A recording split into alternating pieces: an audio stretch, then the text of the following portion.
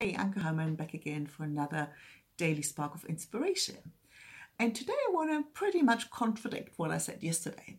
Because yesterday I basically said, like, don't worry about the competition. Having other people offering something similar as you do is a good thing.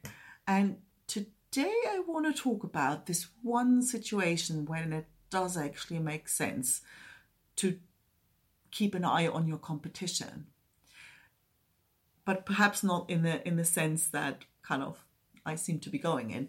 It's really to protect yourself from undercharging. And I've really learned that the hard way, because I used to offer flamenco practice skirts, like these really simple ones, and looking, okay, how long they take me to make, and the fabric. I thought, oh well, I'm making good money here if I can sell them for like $35. And I put them online, and I found I didn't really sell all that many until I realized that, like, a fairly well-known brand charged, like, the cheapest thing they had was like $100 and up from there. And then one day, actually, I got a job for a client brought one of those skirts for me to alter, because it turned out that the fabric they used, the elastic fabric, wasn't really good quality. Sort of, it had loosened, like lost elasticity. So it was sort of slipping down, and it was pretty transparent. So I had to line it. So I had to do a fair bit of work for that thing to be usable. And I thought, and she charges like 3 times more than I do.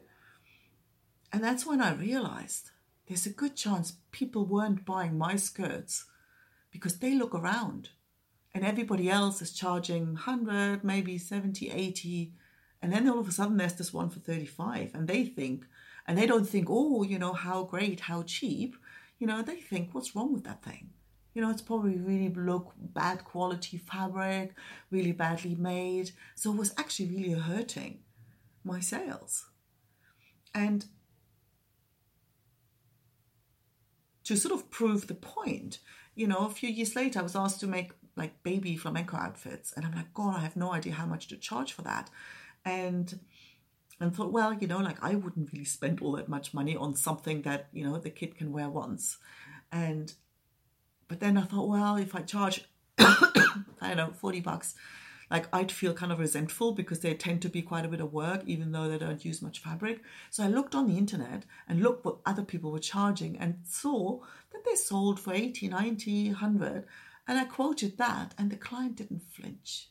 Because the thing is, they do their research as well. She had, you can be sure that she would have looked around what cost to expect.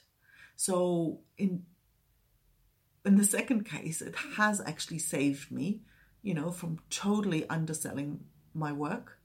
And so really, I kind of, like, now every time I'm asked to quote for something that I'm not used to doing, first thing I do is I see what everybody else is doing and then go a little over. Because the thing is, you never want to compete on price. You never want to sort of desperately try and undercut everybody. So I'm kind of looking what's there, and I thought, okay, that's the minimum I can charge. And that's really saved me a lot of trouble, and it's made me, a fair bit of money. So how can you use your competition to protect yourself from undercharging? See you tomorrow.